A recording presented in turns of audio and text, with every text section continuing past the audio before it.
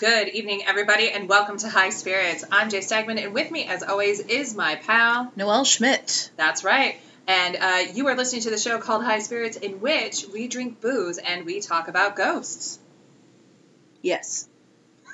Noelle, it's so good to see you. You too. What's happening?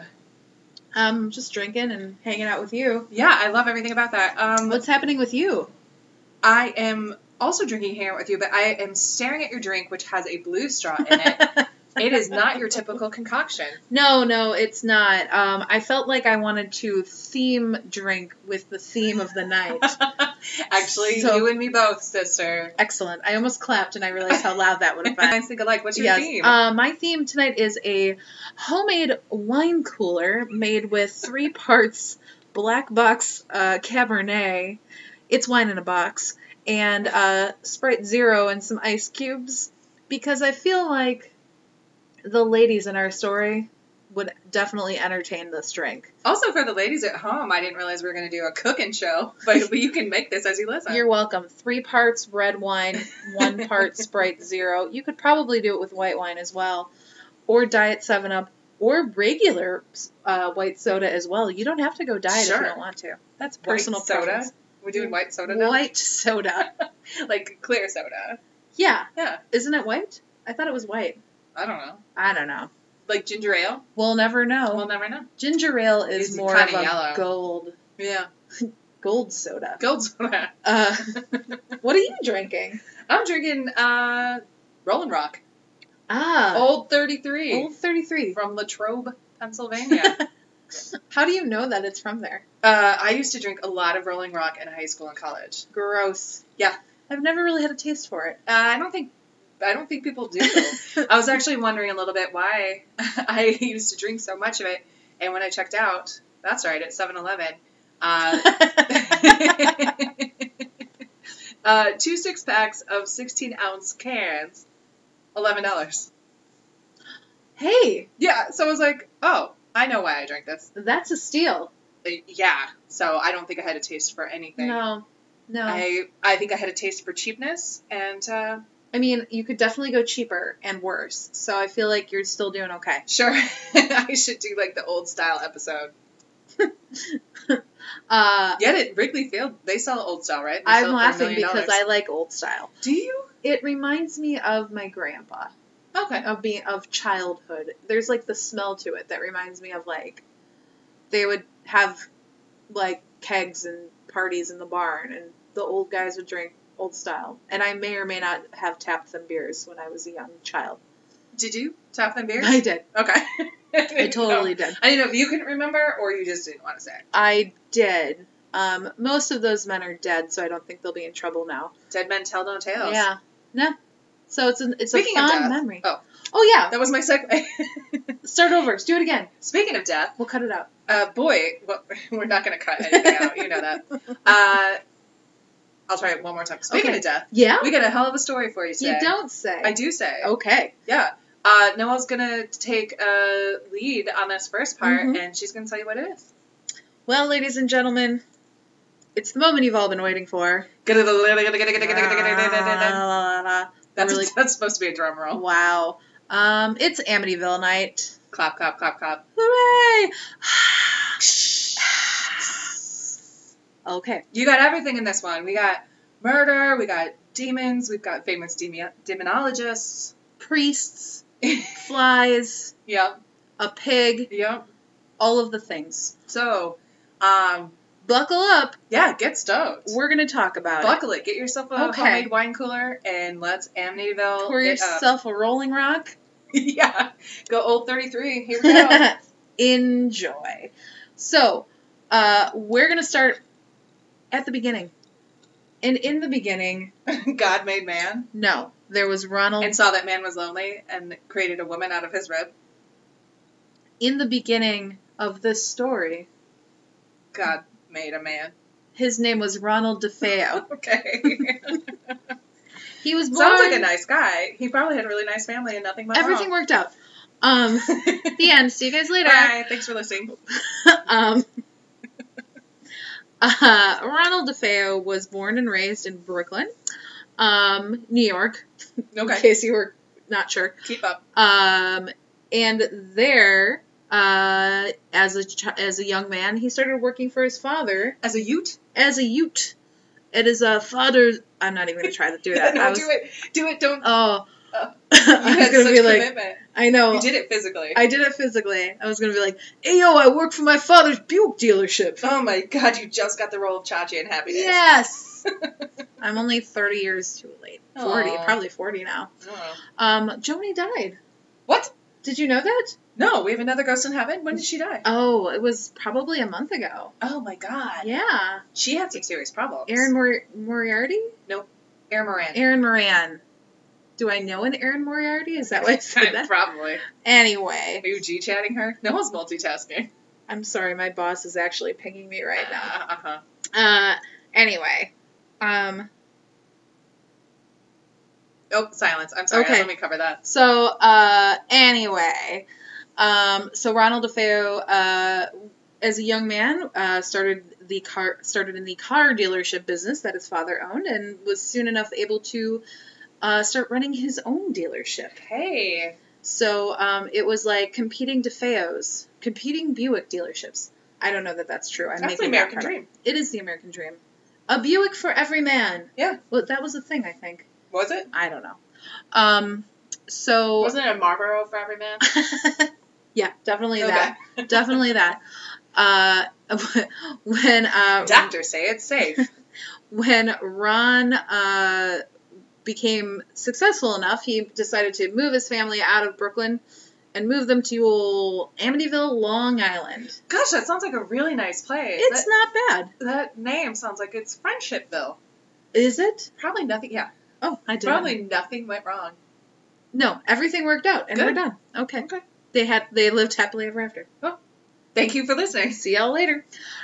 That's not true. Yeah. Well. All right. So, Ron moved his family, his wife Louise, and their 5 children, Ronald Jr., He sounds nice. also known as Butch. He's all right. Dawn, Allison, Mark, and John Matthew into a 2-story house with attic. Don't forget, there's an attic. Yeah. It had 5 bedrooms, 3 bathrooms, plus a boathouse and a pool. You've probably seen pictures of the iconic house in the millions of movies, documentaries, and books 1,016,000. made of the story. There's been a lot. Guess This what? is famous. This house, famous. What's the address? The address is 112 Ocean Avenue. Fun fact. Previous owners actually changed the address. They had the post office change the address because they were so tired of all of the mail and the onlookers coming out to 108 Ocean Avenue. Joke's on everybody else. Oh, so it's not actually... So it's now 108. Oh, okay. So it went from 112 to 108. So the house was the house of their dreams, this beautiful home on a canal, and it was Swimming a hole? swimming hole, lovely neighborhood. They called the house High Hopes. Well, it sounds like that's a place where dreams come true. Well, I feel like that was a mistake. Okay. I feel like you shouldn't name your home because Sort of like naming your son Champion. there are very few times when naming your child Prince or Queen are actually going to work out. Right. And it's only happened exactly twice. In the case of the Latifahs. And the princes. What's Prince's last name? I don't know. I'll never know. Prince. I did know at some point. I did. Queen Latifah's not actually Somebody named. look that up and let us know. Yeah, let us know. Oh, I thought she was named Queen. No. I think it's Dana something. Oh, Dana. I think her name is Dana Owens. Okay. What a generic name. Well, Queen Latifah's awesome. She's killing it. Yeah. Love her. All right, moving on. So Ron Sr., on the outside was known as being a really fun-loving, happy-go-lucky guy. People really liked him. He was a big part of the community. Well, you know the way that people present is the way they are at home. Exactly not. Oh, He that is a surprise. reports were that he wasn't the nicest guy at home. Stop. Nope, not so great. He had a violent temper. Oh. He was known to harass his children. That's a weird word for it. Yeah, well, so apparently he really went after Butch. I'm going to call Ronnie Jr. Butch from this point forward. Okay. He really went after him as a child because he was overweight, kind of awkward, didn't have a lot of friends. He really kind of like wasn't living up to the standards that his father had put out for him. So he didn't seem like a Buick dealership man. No, he definitely wasn't car dealership material. Okay. He just came home and he was like, pull up those pants. Yeah. Clean out those ears. You think you're going to own a Buick dealership if you can't play baseball? You need a little bit more swagger in your step if you're going to sell some Buicks. Yeah, well, Ron Sr. had some high standards. High hopes. High hopes, indeed. So, yeah, he picked on him a lot and really went after him. And there are talks of there being, like, him having, like, bouts of rage and violence where the abuse would be physical and verbal to the kids. That's awful. Yeah, so... Sorry, DeFeos. Yeah, it's kind of a bummer. It's going to get worse for you, It's not going to end well for anybody. There's also the rumored Red Room that is in the basement of the house, and there are allegations that he actually used that room as kind of a punishment area, or possibly even a disappointments room. Oh, okay. I was pretty proud of that one. Yeah, no, I like it. So as Butch got to be older, he thinned out, he got in better shape, and he started to be intolerant of his father's abuse. Well, I have to say this. I'm going to put a flag on the ground here and tell you something. Having done all this research and spent so much time with Butch / Ronnie Jr., I'd just say he's kind of attractive. I would say yes, agreed. Like for a psycho. Correct. So let's do this really, really quickly. Let's take the temperature of good-looking psychos. Okay. So I would say Bundy's a 10. What do you think? He's not totally my type, but I would put him up there, yes. Okay. Oh, but if we're ranking, like, he's the top. Like in attractiveness, like, he's a 10. He looks normal on the outside, but he's like... right. Okay. And then, like, one would be, like, an Ed Gein. Correct. So, like yeah. A 5 and lower sort of has our Richard Ramirez's eyes. And then, like, 5 and above sort of has, like... And Richard Ramirez, I would say, is only losing it because of the teeth and halitosis. Absolutely. Yeah. Otherwise, he's actually a very attractive man. Well, yeah, but... Okay. He did horrible, terrible things. So, well, I know, but the halitosis in the teeth, I can't. You're losing us, Richie. So, I would put Ronnie DeFeo, or we're calling him Butch. 7. Yes, agreed. Still a good guy. Yeah, I'm with you on that. Yeah. Yeah, he had the whole 70s look going for him, the hair, the beard, all the stuff. All the clothes. So, yeah, because we're about to find out. Ronnie got whatever Ronnie wanted. Yeah. Oh, Ronnie. So, as he got older, he became intolerant of his dad's abuse, and he actually, adopted a lot of similar behaviors of his father, so a lot of the violent tempers and outbursts. At one point, his parents actually didn't know what to do with him because he was kind of just so out of control, so they took him to a psychiatrist, and he determined that... Which was a big deal in the 60s. Yeah, totally, yeah. We have to remember that's, like, he must have been so out of control that they did not know what to do. Right. I'm trying to remember if it was... Now, I'm personally not psychiatry shaming. I'm just saying it's been a good long 50 years. Well... And so we've all come a long way as a population. But, like, later on, Ronnie maybe had schizophrenia? Something? Possibly, maybe, like, a breakdown? He definitely had something. Well, and we'll get into this, too, like, in the trial, like, his lawyer claimed that it was neurosis. But and you have to also kind of, like, look at what psychiatry was in the 60s, or what kind of, like, those conversations looked like. It's a lot different than it is today, where it's a much warmer environment, where then I think it was very sterile. Yeah, they probably threw him in there. They're like, talk to this man about why you're so weird. Right, and he probably really, like, he probably talked at him and didn't have a conversation, and then he went back to his parents in hushed tones. He probably didn't even talk to Louise. He probably only talked to Ron Sr., so, which sounds like Monsignor, I just realized. Oh. I don't know why. Yeah, well, But we can speculate, but we'll never know. The thing I just wanted to illuminate is, of course, It was very progressive for the time. or, yeah, I don't know, well, Or it was that severe that they that's felt what that I think. they I don't had think the to do it. DeFeos from Long Island were, like, what I would call progressive. You never know, Okay. but probably not. I just think that they were at their wits' end. So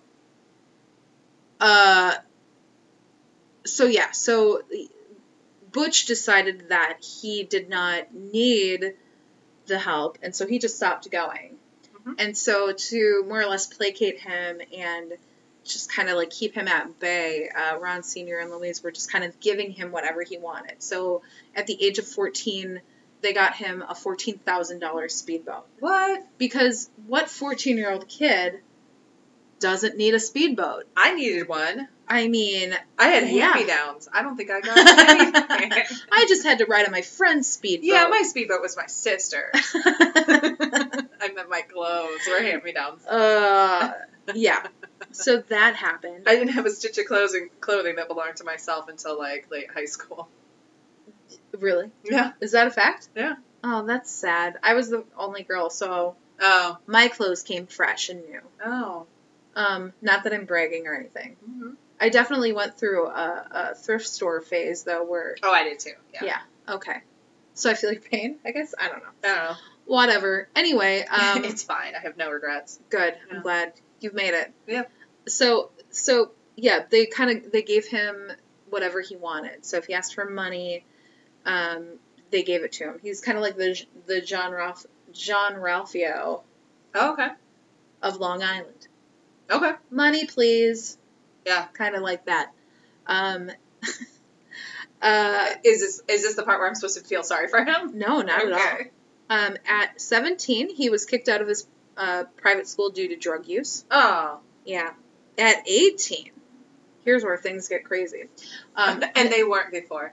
His parents were having a violent argument in the kitchen, and Butch, who was, we learned later in his life, was a gun fanatic, went to his room, grabbed a 12-gauge shotgun, walked into the kitchen, pointed the shotgun at his father, and pulled the trigger. What? Luckily, the gun never went off. Jesus. Was it loaded? It was loaded. So this was just luck. This was luck. It never went off. That son of a bitch should have been in prison. He put the gun down and walked out of the room, not saying a word, acting completely unfazed by it. What a weirdo. That's crazy. Yeah. They had to have been terrified of him. Yes, which will actually come into play later. Yes. Remember this story, friends. They were terrified of him. Yep. So later on when you're like, oh, Mhm. that doesn't make sense, just remember how terrified these people were. Yes. So, he started working at his father's dealership. Ugh. Must be nice. Yeah.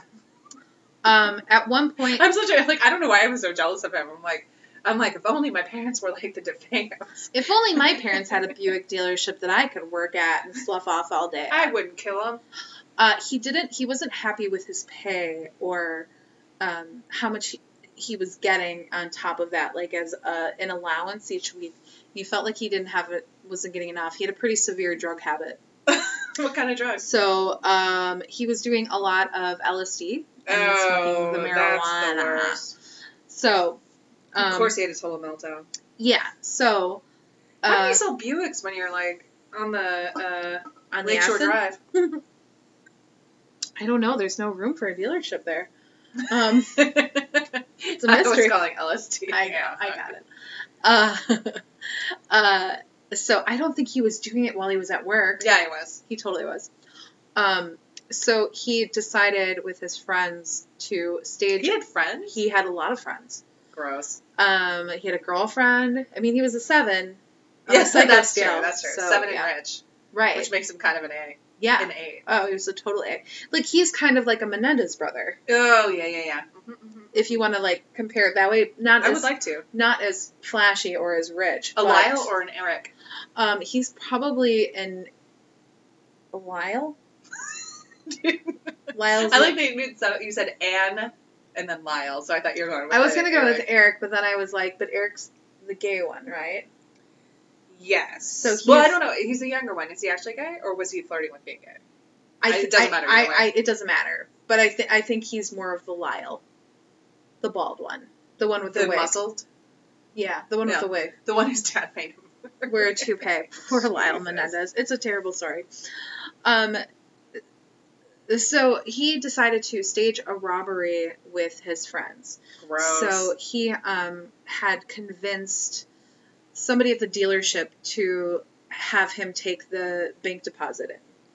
And he claimed that when he took the deposit in, he was held up by gunpoint and robbed. So he lost the money. The money's gone. So they filed a police report, and when the police came to question him, he at first was very cooperative, but then the more they asked, he actually became kind of violent and freaked out on them, and it kind of weirded them out. Okay, footnote or make note of this story later on when some things don't make sense. He scared the police. Anyway, continue. En français. So he at one point they put him in a police car, I believe, and he was hitting the top of the roof of the car, freaking out in there, and they were all the police are kind of we don't want to touch this guy because he is losing his shit. Right. So, and of course that's when Ron Sr. was something doesn't seem right here.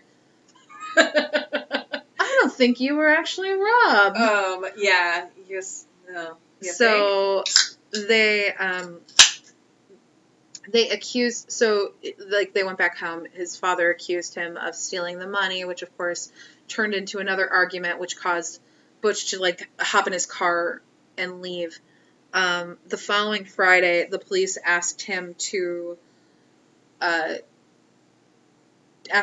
down to the station to look at some lineup photos, to which he at first was yep, I will come down, I will take a look, and then he decided he did not want to do that. He did not feel comfortable doing that. A few nights later, on the night of November 14th, 1974, at 3 a.m., while everyone in his home was sleeping... And he was, 23 at this point? He was 23 years old. Butch took out a .35 caliber Marin rifle from his storage where he kept several of his weapons in his room. He first walked to his parents' room. He took 2 shots into his father's back. The first ripped through his kidney and exited through his chest. The second pierced through his spine and lodged itself in his neck, killing him. Footnote this for later on because he killed the patriarch of the family, the one who could protect everybody, first. Yes. And they know this through forensic science. It isn't to say... Well, anyway, I'm just saying the one person who probably could have stood up to him, gone, dead first. This is a fact. He next went to his mother, who was shot twice, shattering her ribcage and collapsing her right lung. The first shot didn't kill her. It was the second shot that killed her. The first shot for Ron Sr. was the death shot that we know. He then moved to his brother's room. Mark was killed instantly, while John's spine was severed, and he eventually died from that. He then went to his sister's room. He shot both of them. They shared a room. They shared a room. Okay. He shot both of them in the face, and blowing off the left side of Dawn's face. Dawn being the oldest sister, That's awful. Who was 18 at the time. I believe John Matthew, the youngest, was only 9. The entire ordeal only... Yes, remember the face blown off story. It's going to come up later. Yep. The entire ordeal only took 15 minutes. He showered. He trimmed his beard. He changed his clothes. Went drinking. He collected his bloody clothes and all the physical evidence he could find, and he put them in a pillowcase. He then got in his car, and he drove to Brooklyn, where he tossed the pillowcase in a storm drain. He then returned to work in Long Island that morning. Around noon, he was bored. He decided to leave. He had... no one was like, where's your dad? Where's your pop? Well, he had called home several times from work. And Did of course, he not remember that he killed them? No. Or? Not sure. He called home several times, no answer. So at noon, he was like, I'm out of here. This is boring. I'm leaving. He met up with his girlfriend, Sherry, who eventually, and at one point in her presence, he called home as well, still to no answer, to find out where people were. Didn't they notice that Mr. DeFeo, neighbors noticed that his car wasn't gone to work or anything like that? I don't know. The neighbors, they seemed really toned up to this whole thing. Clueless. Yeah. They had no idea that anything was going on. Uh-huh. And we'll get to that later too. Sure. They will continue to never have noticed one damn thing. Yeah. The neighbors completely clueless. And it's not like, this is Long Island. It's not like, this is a suburb. It's not like there's acres of land. The houses are 40 feet away from each other. They're next door to each other. They're very close. The neighbors were completely clueless and completely hands off until we're getting to it. So, he and his girlfriend eventually go to a local bar. What's it called? Harry's, I think. Yeah. Which is not far from the house. There they meet up with their friend Bobby Kelsky. After not being able to reach his family again, he tried calling from the bar. Which is not far from his parents. He could have just driven over there. It's down the street. Yeah. It's I think, under a mile. It's very close. So he's doing all this, peacocking of, I'm calling my family from other people. I can't get a hold of anybody. Exactly. So, he decides he's going to go home to check on them. Did he bring his pals with him? He didn't. He went by himself, and he returned several minutes later, running into the bar, screaming that someone shot his mom and his dad, and he needed help. So, he, with his friend Bobby and several people from the bar, go back to the house to find his parents dead. They call the police. The police show up. That's when the neighbors start congregating outside of the house when they see the police. So everybody's now out of their houses to see what's going on. When the police arrive, he says, my brothers and sisters are in there. And that's when the police, because if they only went into Ron and Louise's room. Oh, I just got shivers. I'm so... That's when they go into the kids' room and they discover the other kids. That's awful. Butch tells the police that his family could have been killed by notorious mafia hitman Louis Fellini because his father had connections to the mob. Now, Fellini he claimed that Fellini had lived with them for a short period of time, and Butch claimed that he and his father had helped him carve out some space for Reynolds Sr. to hide gems and cash, possibly the Red Room. Oh.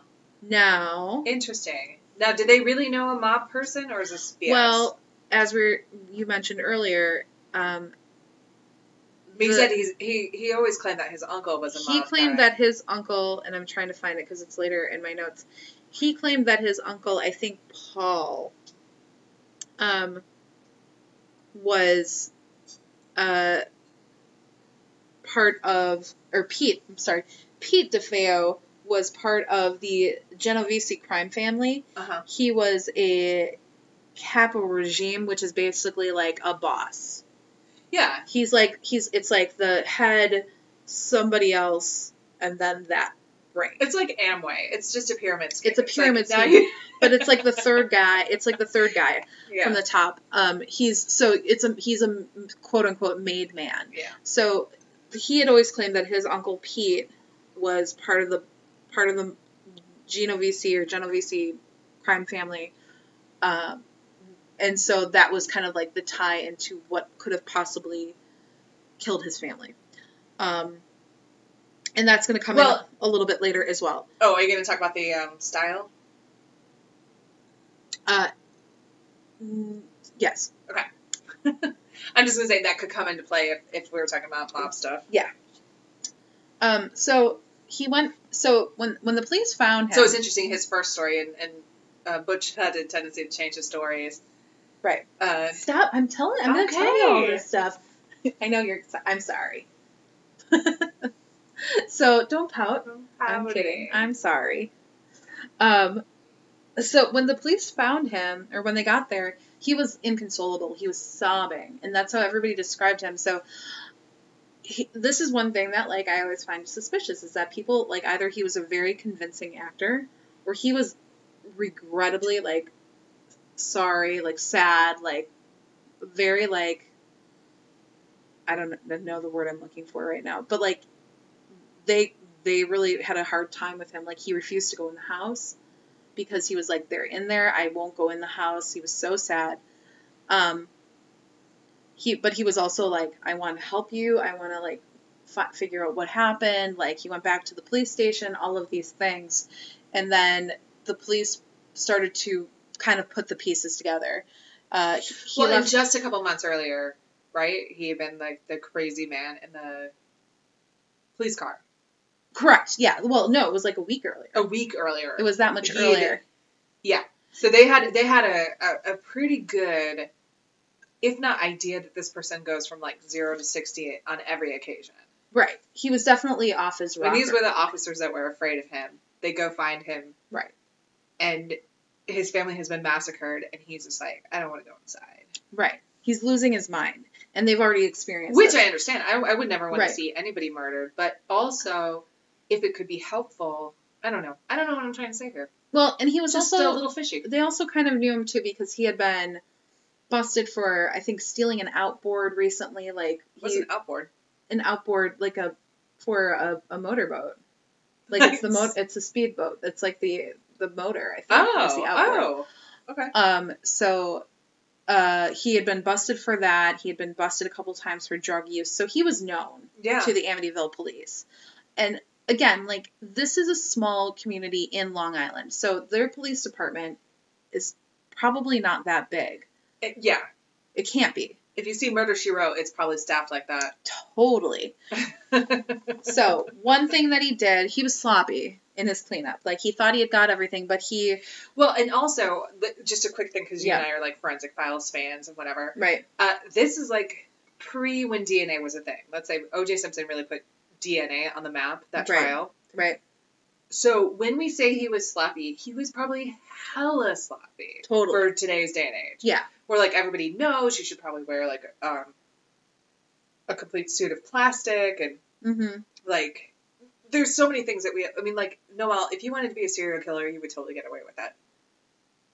I will neither confirm nor deny that. I'm just saying, so for, like, I couldn't because I live with the guilt. But oh, no, I mean, neither of us could do it, but we could do it. I would know the steps, possibly. So if the police department in 1974 thinks that you are sloppy, you're sloppy. Right.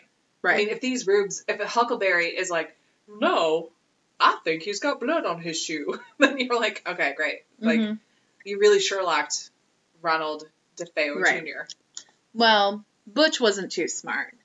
You don't say. And so the first thing he did was he left the boxes of the .35 caliber Marin bullets in his bedroom. So they were like, wait a minute, these are the same bullets that were used to kill the family. I don't know why they weren't this good with the JonBenet case. I don't know. They really should have put the Amityville detectives on it. I know. These guys were, like, good at their job. So they pretty much, like, found these bullets, and they were like, yeah, you did it. You killed your family. The end. Like, they didn't need much more. Your story doesn't add up. All of these things. So, did he confess? They arrested him. They questioned him for hours. And he eventually said, no, it all started so fast. He said, once I started, I couldn't stop. It went so fast. So, on October 14th, 1975, so less than a year after, the trial began. The defense claimed that he was mentally insane and suffering from neurosis, like I mentioned earlier. And on the stand, he claimed that it was self-defense. He said, and this is a direct quote, "As far as I'm concerned, if I didn't kill my family, they were going to kill me, As far as I'm concerned, what I did was self-defense, and there was nothing wrong with it. When I got a gun in my hand, there's no doubt in my mind who I am. I am God. What a piece of shit. Yeah, totally. So that's messed up. So he said that on the stand. Yep, what a piece of shit. And the defense tried to spin it as, this guy's crazy. He's a wackadoo. He doesn't know what he's saying. Wow. But the... And just so you guys know, remember, he killed 6 people, and his brothers and sisters, he killed 4 of them, all under 18 years old. It's disgusting. Yeah. 3 of them were under 18, but it doesn't matter. Oh, Don was older? Don was 18. Oh. But still. That's what I meant, like 18 and under. I mean, like, so, you're like, why don't you have more sympathy for this asshole? I don't. Do not. He clearly, I mean, he probably, here's the thing. He certainly has some mental instability, and he certainly has some issues there that should have been also, treated. And his I have parents, to say this. what? Not to that extent. I do too. Correct. Okay, so but like, I was even trying to make a joke about like how if you were a serial killer, you can get away with it because you've seen enough forensic files, and you had enough moral compass to be like, yeah, but I wouldn't. Right, but he doesn't. No, he clearly he's doesn't. A dick. No, and his parents did make the effort of putting him through, taking him to some form of therapy, but they also gave in to him. Sure. When he decided he didn't want to go, and they just kind of placated him, and his dad gave him a job. Right. They did things, but they also enabled his behavior at the same time. Like I don't want to vilify them in any way. No, but it's also interesting. It's hard to believe like behind closed doors, Senior was such a dick, but right. But there are also like I don't know. There are plenty of family friends that have corroborated that part. Okay. So that is more of a known thing. Like family and friends have said, like abuse or. Well, I think or kind of hard on. I think people talk about him having a violent temper. Okay. And kind of flying off the handle with his kids and his wife. Okay. And I think Louise confided in people. Oh, okay. Right. So, from what I can remember from one of the countless documentaries I've watched. Okay. I believe it then. It's just like. Yeah. It's very convenient for Butch to be like. It's super convenient, but I think I think there is truth to that. Okay. Okay. So, on November 19th, 1975, the judge sent the jury into deliberations. 2 days later, they came back with a vote of 10-2. And the judge sent them back. They received the transcripts of DeFeo's testimony, and after rereading them, they came back with a unanimous vote of 12-0. He received 6 counts of 25 years to life. Mm-hmm. So he was charged with all 6 murders. And he sits in jail to this day. So here we go. Let's talk about all the strangeness of Butch DeFeo and the story in general. So there are a couple of odd things which you kind of alluded to before. All 6 victims were found lying face down on their stomachs in their bed with no signs of struggle, which that kind of plays along with the mob hit theory. Mm-hmm. Shoot to the back of the head. So there is that. The police there were also no sedatives, right? No sedatives. Toxicology reported nothing. So no rationale why these people would voluntarily wait for themselves in their own rooms to be clicked off. Okay. Correct. Very bizarre. The police also found that there was no evidence of the rifle. He used a rifle, which is very powerful and loud. Well, and he'd used one before in the kitchen. Right, but it never went off. I know. But they concluded that the rifle had not been fitted with a sound suppressor and found no evidence of sedatives, like we said. So the neighbors, like we said, also did not report hearing any gunshots. I will say this, just as a quick thing, because I know you're going through all the weirdness of it, but those neighbors must have heard so much shit from the DeFeo house all the time, because that kid was on drugs, and allegedly Senior was beating them all up. I think those neighbors just checked out. I think they didn't want to have anything to do with it. And here's this guy getting arrested in his car and freaking out like a crazed person a week before. And I think they're just like, you know what? That's how the DeFeo do. But if you hear Ron, 2 shots, Louise, 2 shots, that's 4. The boys, 2 more shots, that's 6. The girls, 2 more shots, 8. That's 8. If you hear 8 gunshots, you're waking up to that, especially when you live that close. Even if you're 100 feet away, I hear fireworks in this neighborhood sometimes, and I'm like, what is that? Yeah. Like, that's a very... Well, maybe, I mean, honestly, his family was so afraid of him. If I were a neighbor at 3:15 a.m. and heard 8 gunshots, and I thought Ryan But you're DeFeo, still not calling the police? Well, they should have called... Yeah, you're right. They should have called the police, but I don't... You're in the safety of your own home. I don't reprimand them for not, like... I don't either, but I think it's suspicious, and I think it's odd that nobody heard anything. The only thing they heard was the dog barking. Yeah, I'm with you. Keep going. And that's weird. It is weird. It's a weird thing. It's all weird. All the paranormal fans are probably right now very angry. I mean, it's one of the things that, for me, that really stands out, where I'm like, he could have totally done this in cold blood, all these things, but why didn't anybody hear it, and why did nobody report it? That's really bizarre. It's the biggest... And that's why I'm being such a dick about it. That's the biggest thing. Right. Go. Now, we already talked about, like, he had a volatile relationship with his father. We knew he was a loose cannon, but there was really no true motive to why he killed them. We don't, like, especially the whole family. Well, there is. Money.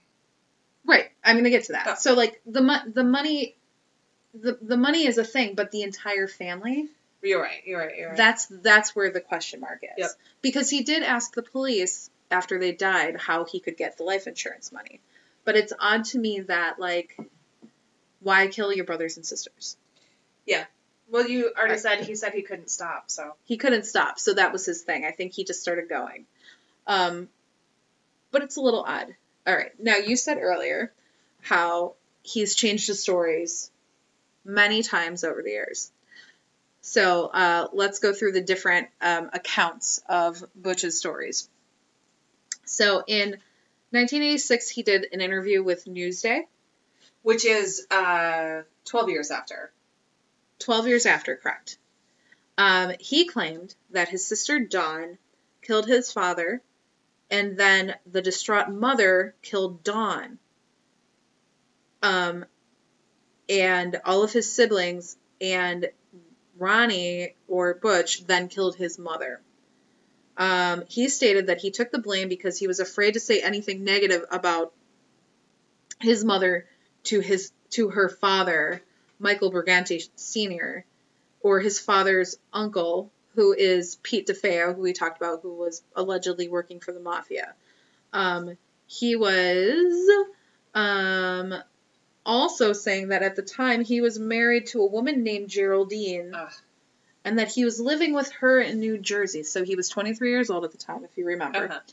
Sorry, the Geraldine makes me crazy. Oh, Geraldine. There's going to be more of Geraldine. He said that his mother phoned him while he was in New Jersey living with Geraldine, and asked him to return to Amityville to break up a fight between Dawn and his father. When he drove to Amityville with Geraldine, or with Geraldine's brother, Ricky Romando, I don't know. Romando, yeah. And that Romando was with him at the time of the murders and can verify his story completely.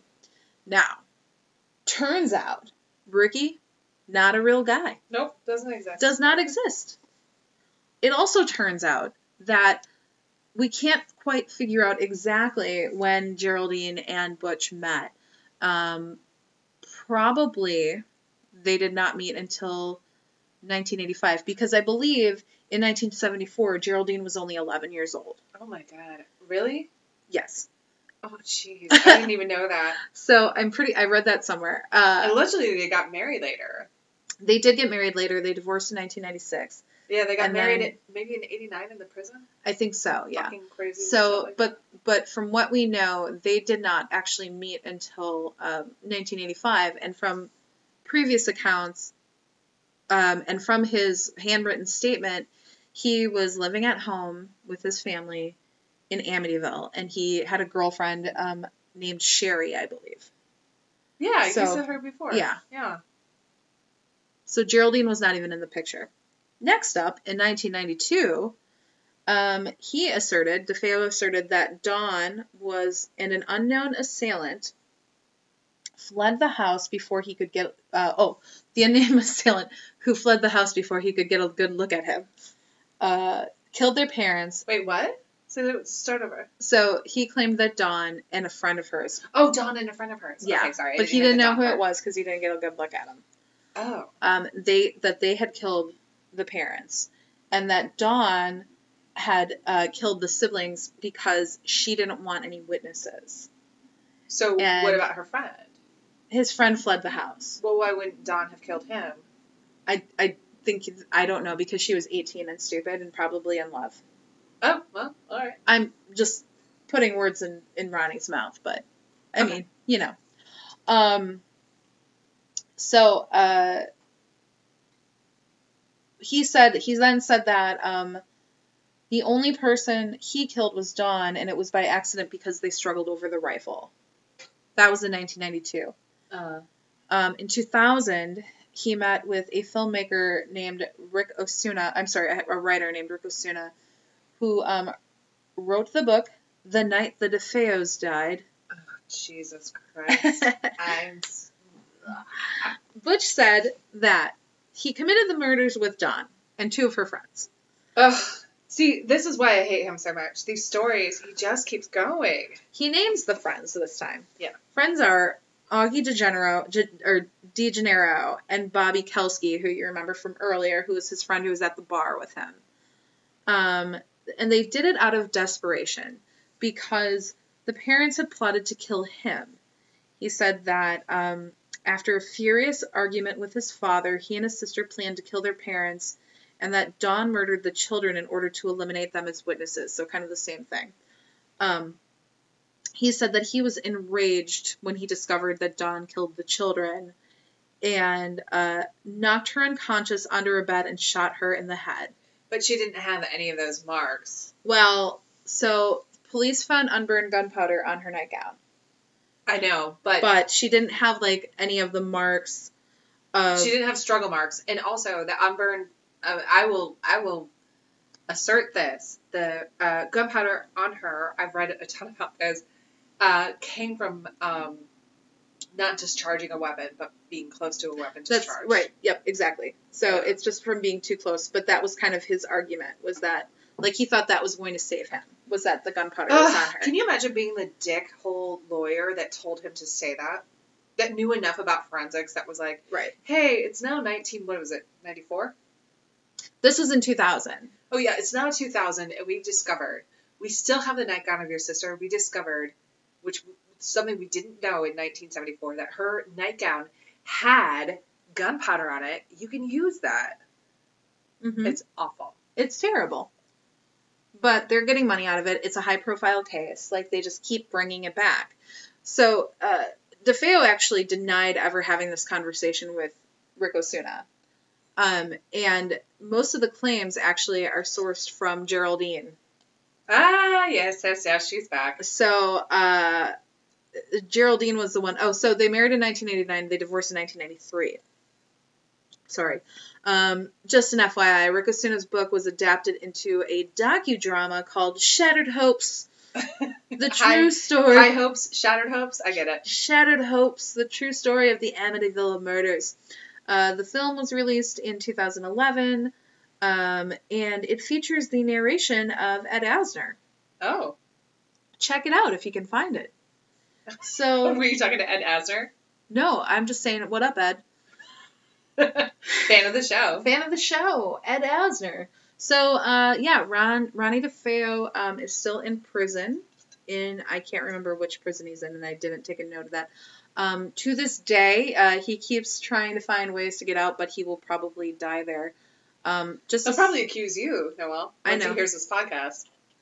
Well, I have a connection to Ronnie DeFeo. You don't say. I'm going to tell you. So I have a good friend, Randy, who actually, after this all came out, I think that he and they're not the same age. Ronnie DeFeo is a little bit older, but he was fascinated with the story when it came out.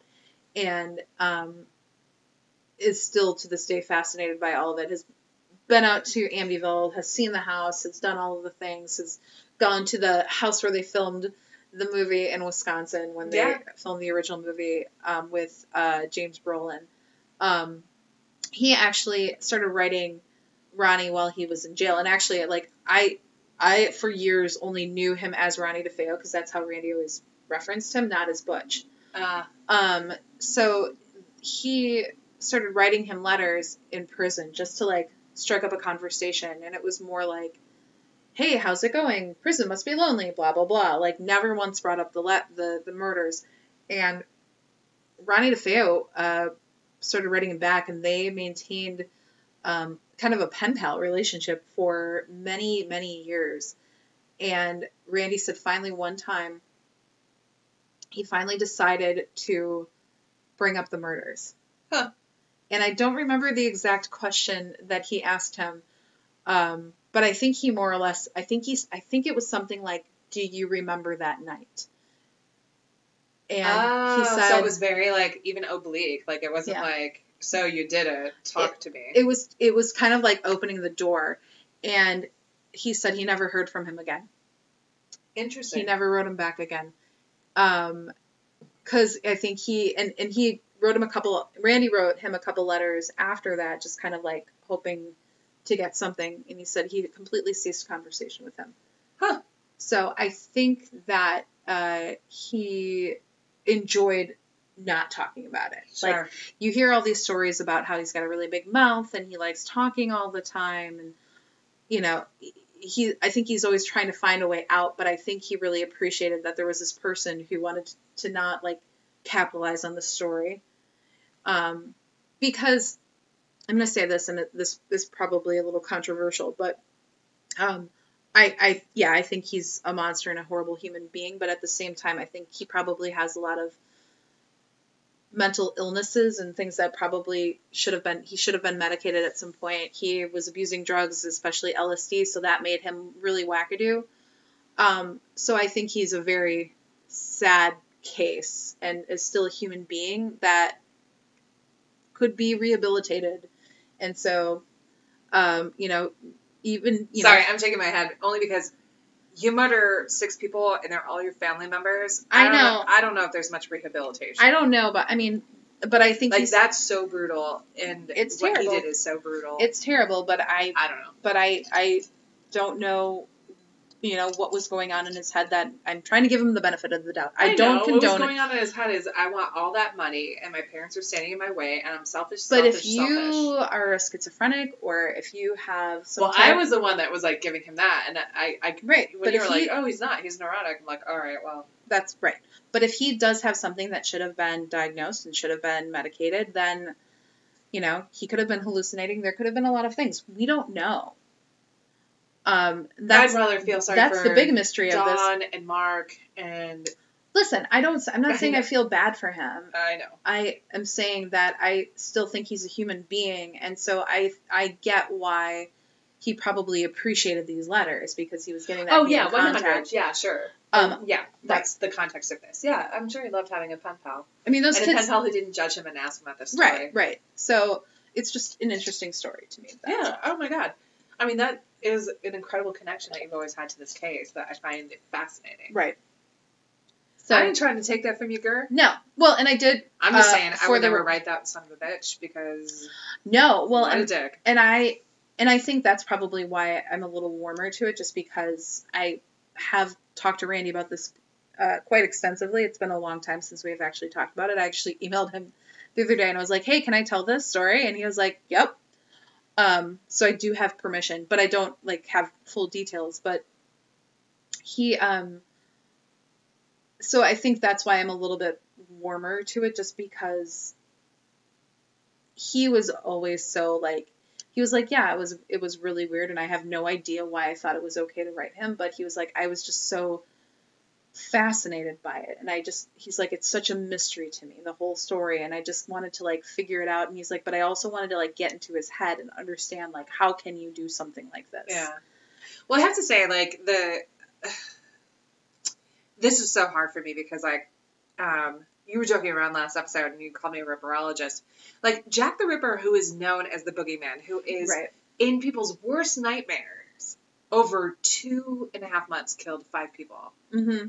Allegedly 5 women he didn't know. Maybe they knew each other. Maybe there was more to it.